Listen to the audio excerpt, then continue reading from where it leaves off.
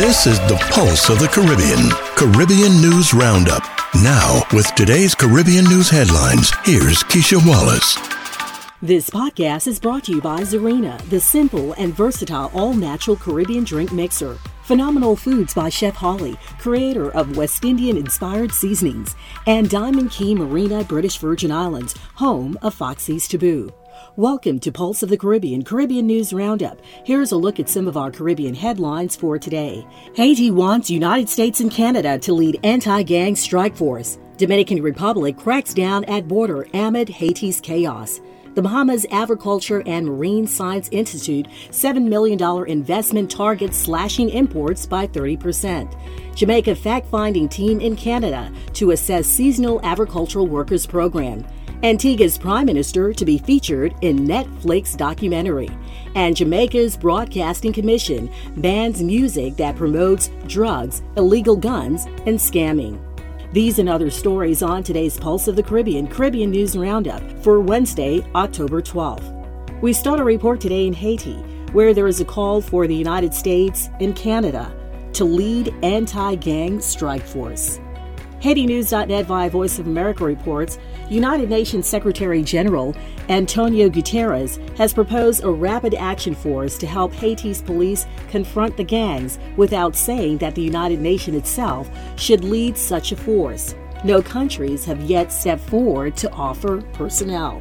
The United States and Canada should take the lead in forming a strike force to confront Haitian gangs that have created a humanitarian crisis, Haiti's ambassador to the United States said on Monday. We wish to see our neighbors like the United States, like Canada, take the lead and move fast, said Bochit Edmond in a telephone interview in reference to providing security assistance. There's really a big threat over the head of the Prime Minister.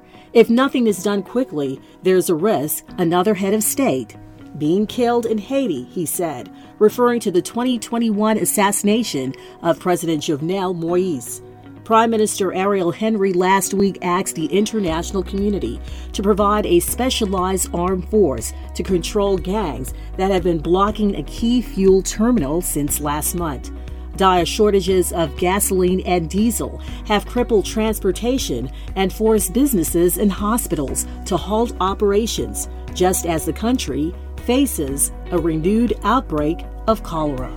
In related news, Dominican Republic cracks down at border amid Haiti's chaos. Cincits Nevis Observer via the Associated Press reports that Haiti, as it spirals into chaos, its island neighbor, the Dominican Republic, has responded with crackdowns on migrants at its borders. Tensions have long simmered between the two nations, which share a more than 240-mile border on the island of Hispaniola. The Dominican Republic government claims their military buildup at the border will guarantee border security. But some fear those moves will only deepen long-existing xenophobia against Haitian migrants and harm both economies. On Sunday, Dominican Republic President Luis Abinader announced the country's biggest purchase of military gear since 1961. It includes 6 helicopters, 10 aircrafts, 21 armored vehicles, and 4 anti-riot trucks. If international troops are sent in response to an appeal by Haiti's government for help against gangs, we could close the borders and block the borders. It's very dangerous for the integrity of the Dominican Republic to receive asylum seekers in the country, Abinader said in a press conference. Dominican officials have also announced that they would consider even greater migratory controls on the Haitian border in the future. You're listening to Pulse of the Caribbean, Caribbean News Roundup. Visit us online at pulseofthecaribbean.com. Next up, the Bahamas Agriculture and Marine Science Institute $7 million investment targets slashing imports by 30%. Tribune 242 reports BOMC is aiming to invest $7 million in a series of greenhouse parks designed to cut imports of vegetable staples by 30%. Bahamas Senator Tyrell Young, the Institute's executive chairman, told Tribune Business the investment is a key element in the efforts to plant the seeds for the revival of the Bahamian agriculture by facilitating and empowering local farmers via the provision of technology and raw materials. Explaining that BAMC was targeting the low-hanging fruit in terms of focusing on market niches where Bahamian farmers can oust imports and seize significant market share, he added that besides vegetable crops, it was also going to focus on self-sufficiency in egg production by 2025.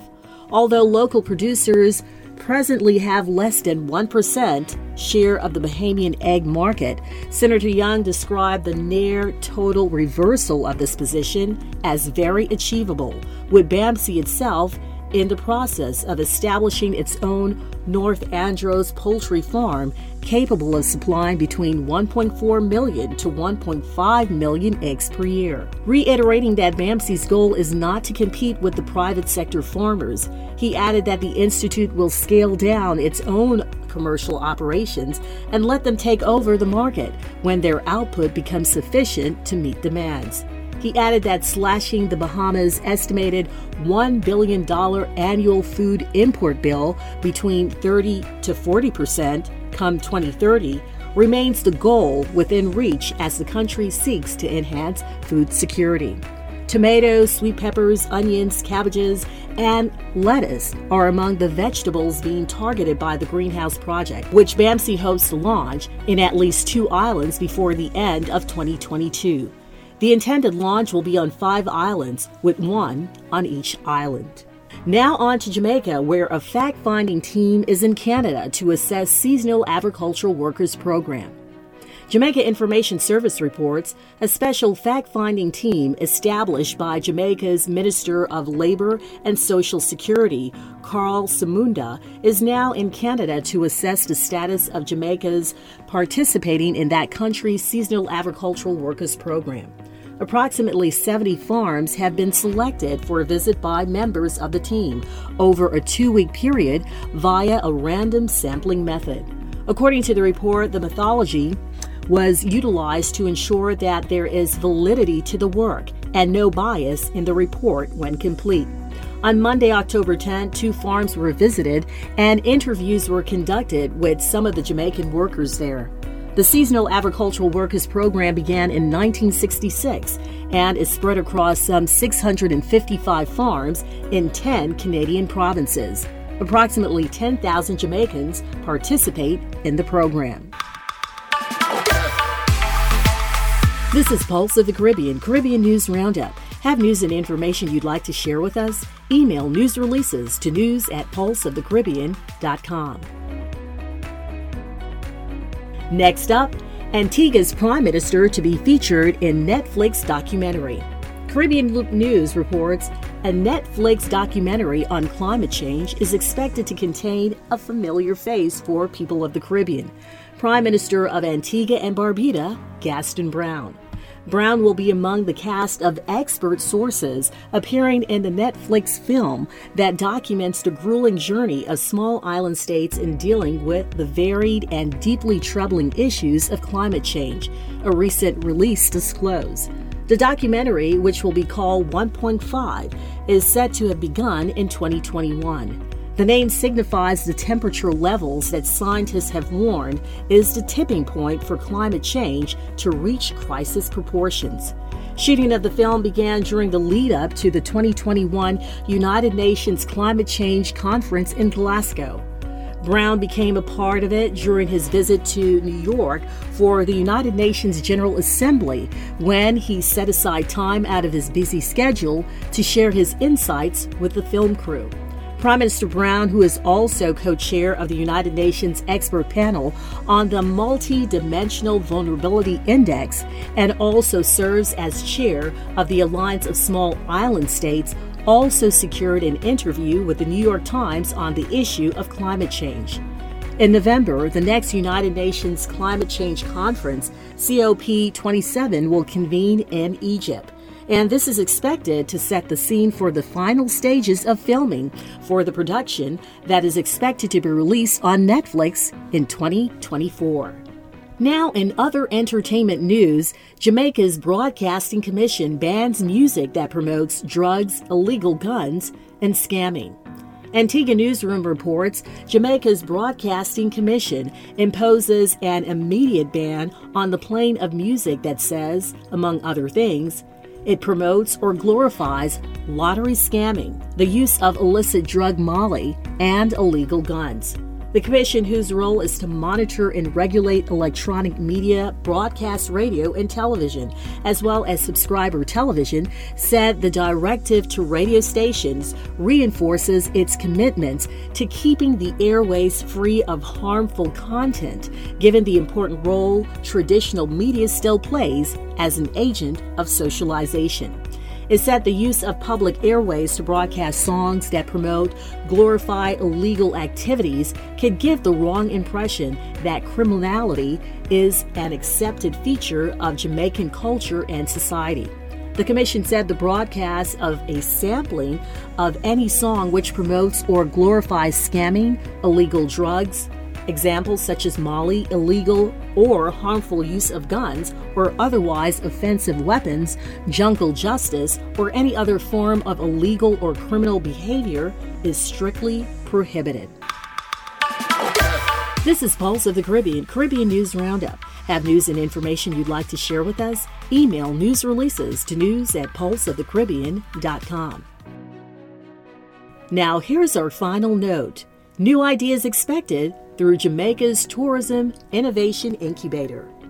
Jamaica Information Service reports several new and innovative ideas are expected to be generated within Jamaica's tourism industry through the recently launched Jamaica Tourism Innovation Incubator. Speaking at the launch held during Tourism Week on September 30th, Jamaica's Portfolio Minister Edmund Bartlett said that tourism is about ideas and creating experiences. The idea of this incubator is to create a framework to mine, hone, convert, and monetize ideas, Minister Bartlett said. The minister outlined that the incubator will offer numerous services, including executing workshops with participants in the refining of their ideas, providing research support, training in pitch delivery, providing opportunities for mentorship and networking, teaching participants about key topics such as intellectual property and the importance of being formalized through informational sessions, and sourcing potential partners or investors to help participants in prototypes and product development. The initiative, led by Jamaica's Tourism Enhancement Fund, is guided by the Blue Ocean Strategy, which calls for the creation of business models that departs from traditional ones based on competition and standardization. Selection of the ideas for the incubator will be done by a committee of members from Tourism Enhancement Fund and the Development Bank of Jamaica. Persons interested in participating in the incubator must be 18 years or older. This podcast has been brought to you by Zarina, the simple and versatile all-natural Caribbean drink mixer. Phenomenal Foods by Chef Holly, creator of West Indian-inspired seasonings, and Diamond Key Marina, British Virgin Islands, home of Fotsy's Taboo. Have news and information you'd like to share with us? Email news releases to news@pulseofthecaribbean.com. To share information on upcoming events, email events@pulseofthecaribbean.com. This has been your Pulse of the Caribbean News Roundup for Wednesday, October 12th. I'm Keisha Wallace. For more Caribbean news stories and information, visit us online at pulseofthecaribbean.com. If you found value in this podcast, be sure to like and subscribe wherever you listen to podcasts. And thank you in advance for choosing Pulse of the Caribbean News Roundup as your source for Caribbean-centered news.